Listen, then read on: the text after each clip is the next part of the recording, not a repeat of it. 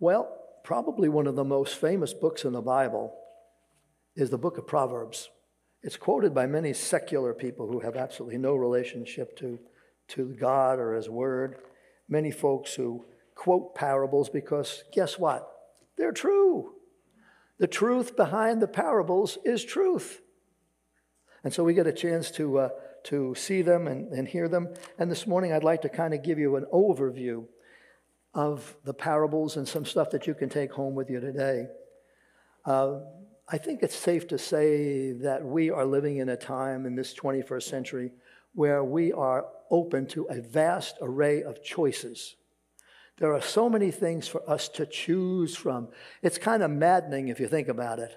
I mean, cable and satellite provide hundreds of choices for TV programming. You turn them on, and there's nothing there but a commercial.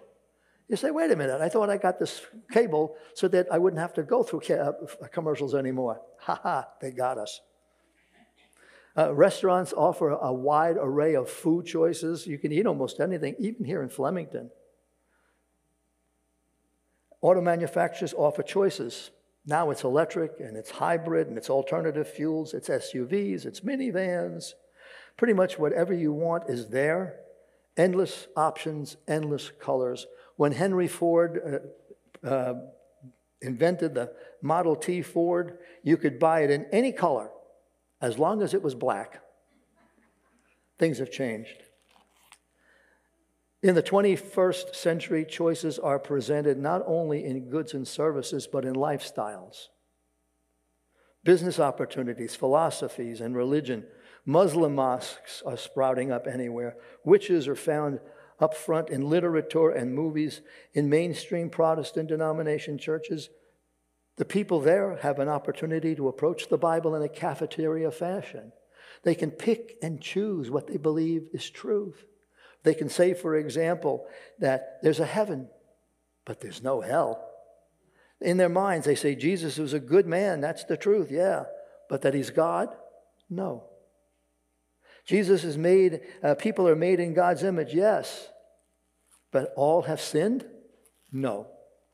These are the options that people think they can answer anywhere they want. There's so many choices and so many voices advocating, and each choice all the time declaring this is the path to truth, to love, to happiness, to purpose in life. Consequently, people are overwhelmed with information and disinformation to the point of sensory overload and confusion. Remember one thing, God is not the author of confusion. God is a God of order. You don't believe it? Study your anatomy. Study your life. Study your body. Study the eye. And you'll see that God is a God of great order, not confusion. And when you come into circumstances and situations and a society, parted in His living, written word. It's here. The issues are here. The problems are here. Your circumstances are here. But also the answers are here. Amen? You've experienced that. So turn in your Bibles to Proverbs chapter 1, verses 1 through 7, and let's stand together for it as I read. The Proverbs of Solomon, the son of David, king of Israel, to know wisdom and instruction, to perceive the words of understanding, to receive the instruction of wisdom, justice, judgment, and equity, to give subtlety to the simple, to the young man knowledge and discretion.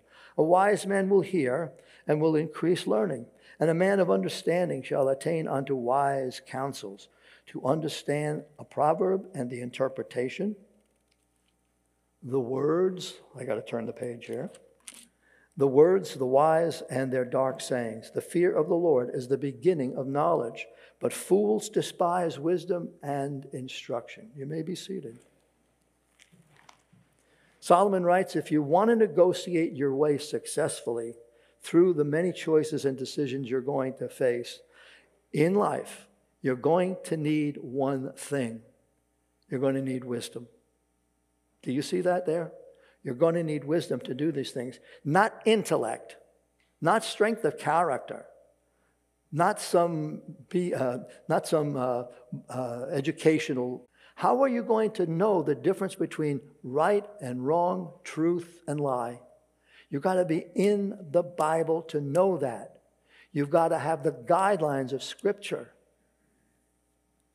There's 3 words that I often mention, and I know that some of you know these 3 words. Wisdom, knowledge, and understanding. As you look through the book of Proverbs, you'll find those 3 words together almost all the time.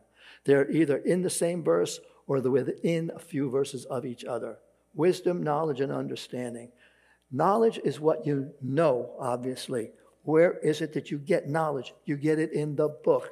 As you study and memorize and come to grips with the truths of the Bible. That's knowledge. Understanding is how that knowledge translates to enlighten you as to who God is, who you are, what sin is. You get that understanding. For a long time, I didn't understand the truths of Scripture. Today, after decades of study, I understand more than I did back in those days, but I don't have the whole picture. And I'm happy about it, because the Bible proves it, that this is His unsearchable riches, that you can dig and dig and dig and dig into His Word and never get it. You'll get portions of it, pieces of it, big sections of it, but you'll never have it all. And when you run across people who are so smart standing behind the pulpit and they tell you they got it all, well, it's up to you to decide whether they do or they don't. I don't think anybody's got it all. I'm going to get it all when I get home to be with the Lord, and so are you. Life can be pretty tricky, and it doesn't take an awful lot for us to get turned upside down. This is where the wisdom comes in. So knowledge is what you know, understanding is the enlightenment you get, and wisdom is how to apply the knowledge you know and the understanding you have to your life. That's wisdom. We used to have a more common wisdom because most people, going back 150 years ago, they were sitting in church on a Sunday morning.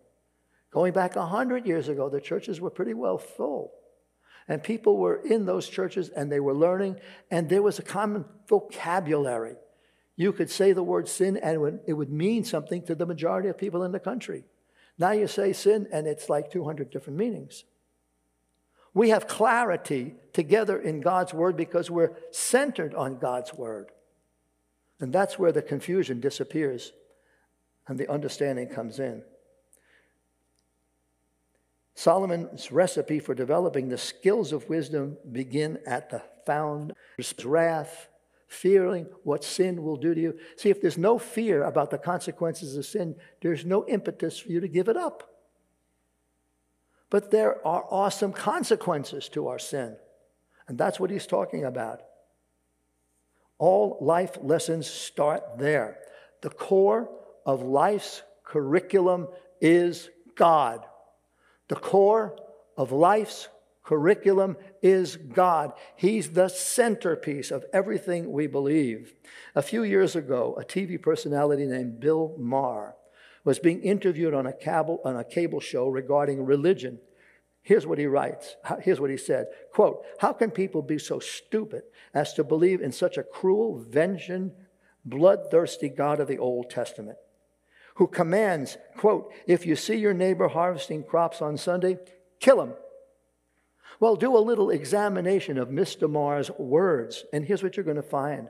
There is no such thing as Sunday worship in the Old Testament. It's Sabbath. Wrong on one point. Secondly, he says that you're commanded to kill your neighbor. No scripture says kill your neighbor. How do I know? I looked it up. There's no place where God tells you to kill your neighbor. The only thing it says about your neighbor is to love and have compassion for them. 143 references to the neighbor, not one about killing. 90% about loving, caring, and doing the right thing to a neighbor. How could he be so wrong? Well, it's simple. The Bible says there's none so blind as those who would not see. They're not looking for truth. They're looking to tear down your foundation of trust and belief in God's Word. That would be an ugly truth if that were the case. For these things, for your own intellect, for your own strength, you're going to come to a place where you realize you've gone about as far as you can go. Now something else has got to kick in because you don't have all the answers. And what kicks in? Faith. Trust that God tells you the truth. Trust in His Word. Concrete sense of, I know this is what God would have me to know, understand, and share with others. Yeah, as far as I'm concerned, I could not stand up here and preach to you if I didn't believe with every fiber in my body that God's Word is true. You can trust God to honestly tell you how life works. You can trust God's path as revealed by the Word and the Holy Spirit to lead to joy, peace, purpose, meaning. Follow His lead to discover what life is really all about and why life is worth living. Too many people are prepared to discard their lives. Too many people are unhappy with who they are. What do we do about that? The believer goes back to the book and realizes that your life is precious in God's sight. That God made you. That you may be going through hard times, but God hasn't abandoned you. He's with you. He cares enough in this great universe that's in the control of His heart, mind, and hands. He's concerned about you. You're having a miserable period of time. We go through seasons. You're going through a season of difficulty, and you think God's abandoned you. He hasn't. He hasn't abandoned the stars, and He hasn't abandoned you. And in fact, He didn't die for the stars on that cross. He died for you.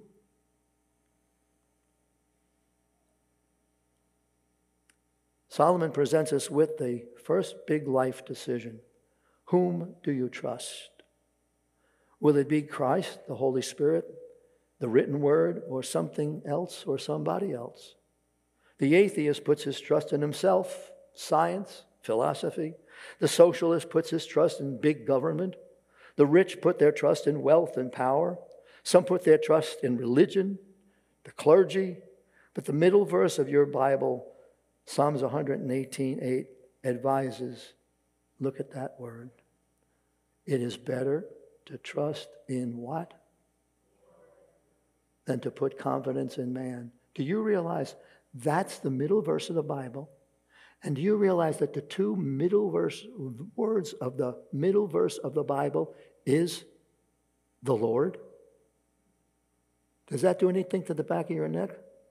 Does that give you a tingly feeling that this book, as big as it is, and the hundreds of thousands of words and verses that are in here, in the dead center of it, if you are pulling back the arrow, shooting for the target, and the dead center of this book that God wrote is Himself. You ought to be excited about that. Proverbs 2:6, for the Lord gives wisdom. God's wisdom to children through the writers of Proverbs. Here's what He says to your kids, your grandkids, and others in your sphere of influence. Proverbs 1:10, my son, if sinners entice thee, consent thou not. He says, just say no to peer pressure. If you ask the majority of young people how they got into some of the things they got into, marijuana, cigarettes, alcohol, go down with a list of things, premarital sex, they'll tell you their friends did it. Their friends encouraged them. And you didn't want to feel left out. And so you followed whatever they said. Even though God said something different, He was the only one standing in the corner yelling, no, don't go there. And you decided it might have been okay. Their friends influenced them. Here's something important that I think you need to know, because you'll see in a minute why. It comes from an Italian word. The Italian word for influence was introduced into English in the mid-1700s. The word is influenza. Influenza. And the phrase that it is influenza di freddo. Apparently coming from the Italian phrase which attributed the origin of the flu to the cold. God tells His people that we are by our very nature contagious. You're a Christian, right? If people know that you're a Christian, your testimony can be contagious. Or your failure as a Christian, your falling, can be contagious there too. How many of us have seen a TV evangelist who have sinned get up there and cry their eyes out because they're repentant of what they've done? And how many people have fallen by the wayside because of that? Your influence is being felt to the people in your life. When you let them know that you're a Christian, they're watching you. And they're waiting to see if you're going to act just like they do when you're under pressure. Our influence spreads to others as easily as the flu. To avoid a deadly moral influenza, you're going to have to just say no. You're going to have to practice social distance from those who would drag you down. You're going to have to wash your heart and mind from negative, godless teachings by teachings coming from the Word. Wash your mind by the renewing of your mind through God's Word. Proverbs 3:8, the Bible says that God's wisdom shall be health. Health. Right choices contribute to good health. Following the moral teachings of Scripture will avoid sexually transmitted disease, alcohol-induced cirrhosis of the liver, cigarette-produced lung cancer, stress-induced heart attack, and other illnesses that we get ourselves into. And by the way of membership in the world's best health club, it's the church. There are people today who are down on Route 31 and they're going to the health club and they're missing out a whole aspect of their life if they're not going to church. This is where you learn to trust the Lord, live according to His Word, and exercise your love for Christ and others. And if we can't love each other here, where are we going to love each other? If we can't care for each other here, where are we going to care for one another? This is the best place for you to do that. This is the Aberdeen proving grounds of how we love. And if we let every little word and every little idiosyncrasy get in our way of caring for one another, I don't know what to say about that. Proverbs 3:27, withhold no good thing to them. Don't withhold goodness to the people in your life. Let it rip. Let it touch people's lives and hearts and minds, that you care for them. In God's economy, compassion, generosity, social justice, and the needs of others is highly placed. God cares about these things. Someone wrote, compassion means that if I see my friend and my enemy in equal need, I shall help both equally. Justice demands that we seek and find the stranger, the broken, the prisoner, and comfort them and offer them our help. Here lies the holy compassion of God. Not just the people we like.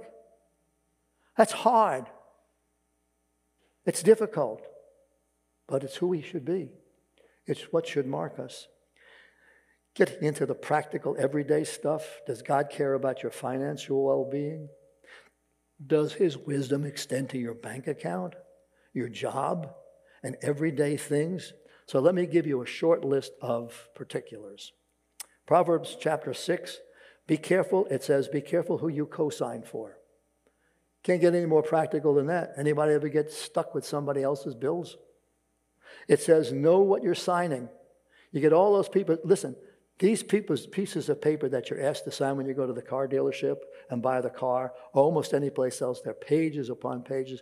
You start to read and you get tired of the words and everything. You can't figure it out. Lawyers make it up. It's designed, supposedly, to let you know your rights, but you can't even figure them out because it's all legalese. So watch and know what you're signing, and then weigh the risk factors. This is all in the book of Proverbs, chapter 6. Is it good counsel? Yes or no? It's good counsel. Chapter 6, verses 6 to 11. Here's what it says. Laziness will lead to perpetual poverty. Make any sense? Proverbs 11. Don't cheat your customers in business. Then it steps on somebody else's toes. Don't cheat your boss, your employer. And then it says, be honest in your business dealings. Is that good sense? Is that good guidance? Is that good counsel? You have to decide these things. Proverbs 17, don't give or receive bribes. Ring any bells? Proverbs 20, 17 to 21. It says there, avoid get-rich-quick schemes. 1 million telephone ripoffs. They're all the lotteries and all the things that go on. Here's something to think about. People who work hard sleep well.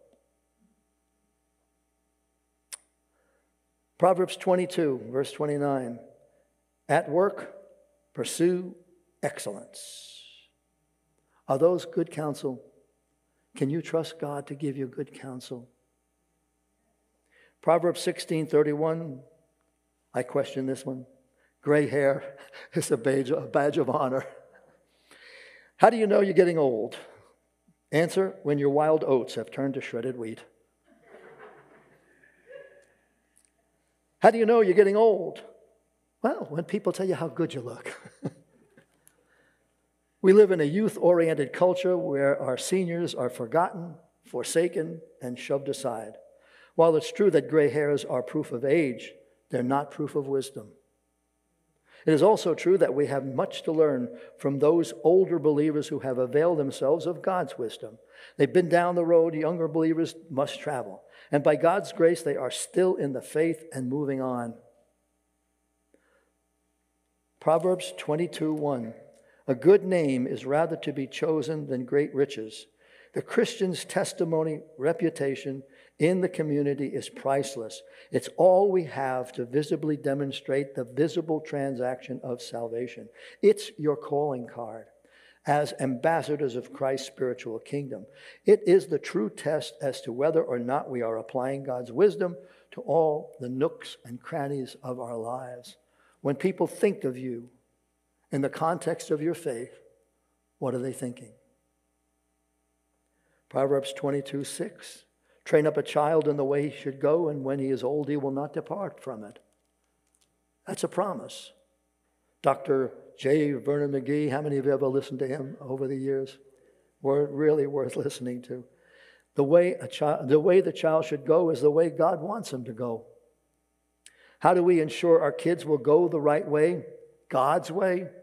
There's no guarantee. Amen? Be honest. There's no guarantee. But God will honor the efforts of parents who dedicate themselves and their children to the Lord. How to train a child to trust in the Lord and follow His wisdom and His ways? Number one, ground them in the Word. Teach them the truths of the Bible. Your job. Make practical applications of the Bible to their life. Show them how God speaks to them from His Word. Let them see the practical side. That's part of my ministry, is to help you see God's practical side for your life and make that connection. Teach by example. It's very important to understand this next phrase. People learn more by eye than by ear. People learn more by eye than by ear. They're watching you. Pray, pray, pray. Take your kids to a loving Bible-believing church where they can hear God's truth and see God's love in action. Closing in on the end of this sermon. The Nazi Party wrote, "Give me a child of 6 to educate, and he will belong to me for life." This is exactly what the current breed of those who are in leadership today believe. They believe that the education system can be used to mold and remake the minds of your children away from the traditions of your family's Christian life. What lessons do you carry in your heart and mind? And again, where do you place your trust? From evangelist Dwight L. Moody, trust in yourself and you're doomed to disappointment. Trust in your friends and they'll die and leave you. Trust in money and you may have it taken away from you. Trust in reputation and some slanderous tongue will blast it away. But trust in God and you are never to be confounded in time or eternity. Trust in the Lord. In a day of so many voices expressing so many opinions and ideas, each one saying to you, you can trust their expertise. Whom do you trust? And I want you to repeat this with me. Proverbs 3, 5, and 6. Are you ready? Trust in the Lord with all thine heart, and lean not on to thine own understanding. In all thy ways acknowledge him, and he shall direct thy paths. Amen and amen. Let's pray. And so this morning, Father, we want to trust in you, not in the pastor, not even in each other, not even in our own thinking, but we trust in you. And we know that you'll never let us down. And we know that this sacred book that we have in our life, that we hold in our hand, we can trust it, Lord. We can trust your living word. And we know that, Lord, if we follow in its precepts, its warnings, its promises, that we have a much, much better opportunity to get through this life. So thank you for all of these resources you've given us to help us in our walk. And we thank you for the blessings of the book of Proverbs. And we pray it in Jesus' name. Amen.